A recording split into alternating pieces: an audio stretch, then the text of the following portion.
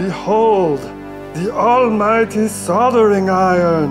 It fuses metal. Combines conductors. So powerful. Ooh.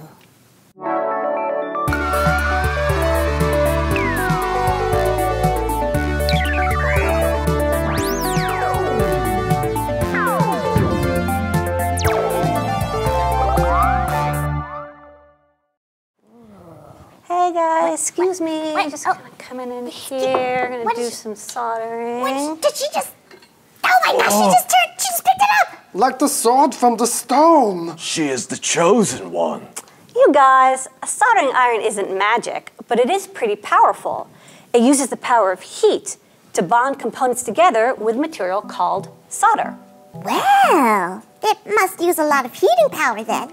That's right, Ruby. This soldering iron uses 65 watts of power, and with great power comes great responsibility. And what exactly does that mean?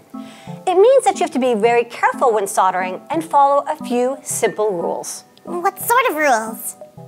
For starters, soldering irons are not toys. They're specialized tools, and they get very hot very fast. And you can't tell how hot they are just by looking at them.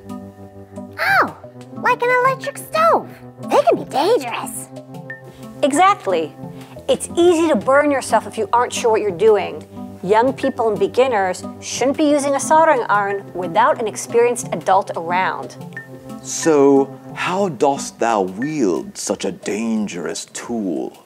First up, let's start with some basic safety gear. Such as?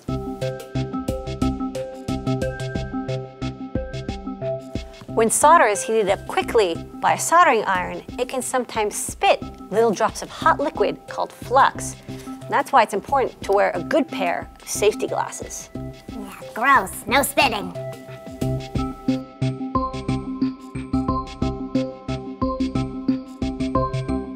When solder melts, it releases smoke that you definitely don't want to breathe. A fume extractor, like this one, uses a fan to suck that smoke into a filter so that you have clean, fresh air to breathe.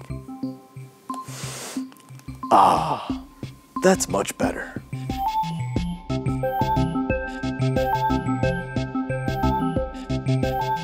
You should only hold a soldering iron by the handle and never touch the heating element. Yikes! No way. Total Burnsville. That's right, and because it's so hot, you can't just put down a soldering iron anywhere. You need to have a stand that can withstand the heat. Oh, like this one? Exactly. This soldering iron stand is made out of metal, so it doesn't burn, and it has a wide, flat base, so it won't tip over. So a stand holds the iron. What holds the thing you're soldering?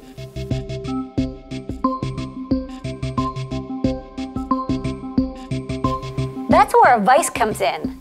This vise is designed to hold small circuit boards securely during soldering. All you do is slide the circuit board in and then tighten the jaws to hold it in place. Then you're ready to start working. What if you're soldering really big circuit boards? Well, for those, we've got really big vices for big boards. Whoa, it's a super vise. So, once you have all the important safety gear taken care of, how do you start soldering? Well, now that we've got everything set up with our safety and our gear, doing the actual soldering is pretty simple. Step 1, turn on the iron. Now wait for it to heat up. While it's heating up, place the component you want to solder onto the PCB. Place the PCB in your vise. Place the hot iron tip between the component lead and solder pad. Feed solder into joint, and voila! It's a miracle! Amazing. Wunderbar!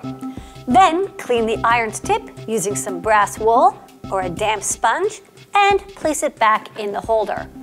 Last but not least, don't forget to turn off your soldering iron. You make it look easy. Thanks. It's not that hard, but it does take a little bit of practice to get good at. Now remember, nobody here should be using the soldering iron without me here for supervision. Yeah, no sweat. Well, since you're here, maybe you could help us with this project. complicated. Yeah, it should only take a few hours. Oh no, what have I done?